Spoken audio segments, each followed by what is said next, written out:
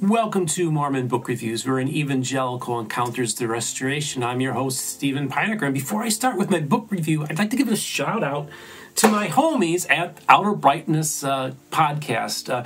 Matthew and Mark are really two cool dudes. They had me on early on, and when I was just this tiny little channel, and still kind of am.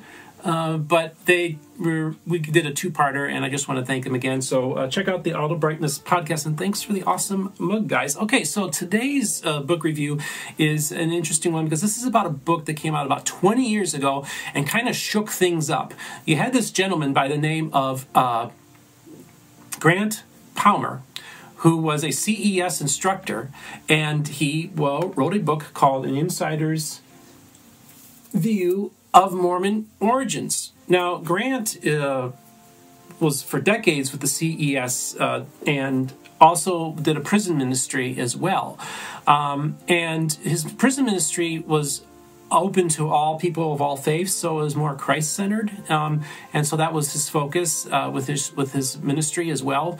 And Grant really was one of those people, because CES people know their stuff, but Grant and some of the people he associated with did a lot of studies and did some investigation into some of the history of the restoration that wasn't very widely known. Early on, there was a gentleman he was friends with who gave him this parallels between the Golden Pot, which is written by a German in the early 19th century. It's a mythological story about this character from Atlantis who has this hall of records. And he kind of thought that there was enough parallels in this story that also talks about the coming forth of the Book of Mormon. It kind of got things going a little bit for Grant, and it kind of caused him to kind of look into things. There were other things that happened too, but it was just kind of interesting. As a matter of fact, Grant, just as a side note, actually saw the seer stone in the 1960s. So of course he knew all about it, even back then. But most members were pretty much unaware. They just assumed that the interpreters were used and he was just a traditional translator. So Grant thought the time had come for somebody to write the history of the coming forth of the Book of Mormon, the early days of the church that wasn't widely known. Now, it did ultimately lead to his excommunication, but it didn't cause him to lose his faith in God or in Jesus Christ. If anything, he just started embracing Jesus even more. And so he wrote some other books called The Incomparable Jesus, which is a very Christ-centered work. And he kind of just was an important guy because basically in 2002, the internet was still in its infancy. And so a lot of people didn't really know a lot of the stuff that people know today. And one of the most interesting things was that what Grant wanted to do was talk about the stone in the hat hypothesis or story, if you will.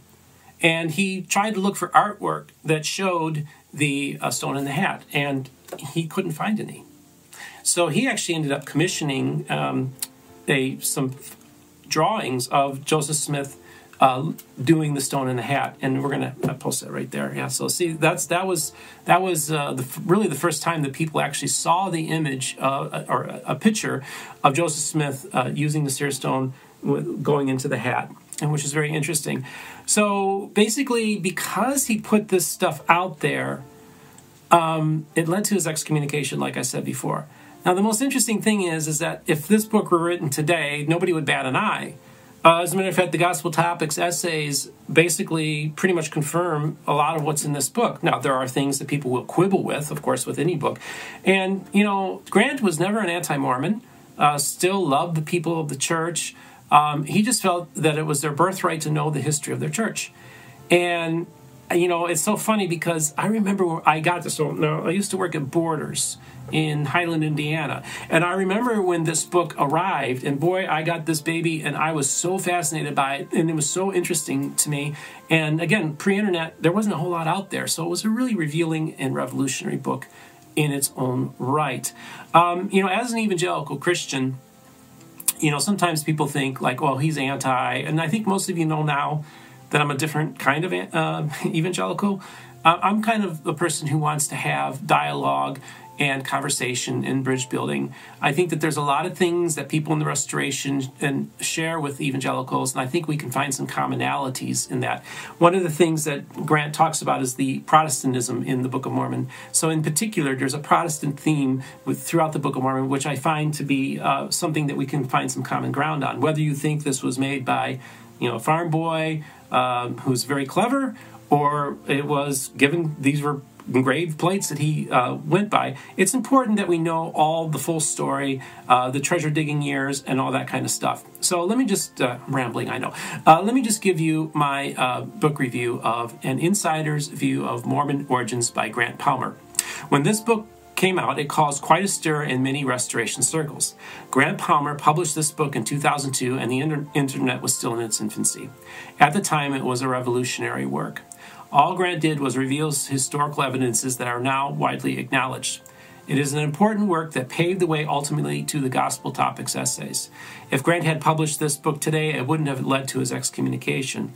While his golden pot hypothesis is not very convincing, the commissioning of the images of Joseph using the stone in the hat was a very important contribution to the historical narrative. I give the book 5 out of 5 stars. And I mentioned, I do think, if I hadn't mentioned already, the golden pot hypothesis, I'm not actually think is that it's a kind of like the weak point in the book. So, all books aren't perfect and there's flaws in each one, but I think even in bad books, there's a couple right here, you can still learn something from them. And so even if you disagree with the book, you will get something out of this book, whether you are ex-Mormon, you're evangelical, or just a Christian in general, or you're a faithful member. I think this is a good book to go buy and check out. So I just want to remind my audience to like and subscribe, and don't forget to hit the notification button when a new episode comes out. Also want to remind you that we do have a Patreon page. You can give donations to us in denominations of $5, $10, and $15. And I want to thank all my Patreons who are supporting us. I think I'm going to do a shout-out video to you guys soon. I want to also remind you that you can reach us at mormonbookreviews@gmail.com. And don't forget our podcasts are on all the major formats, including Google and Apple and Spotify. So once again, we'll see you next time, and you have yourself a great day.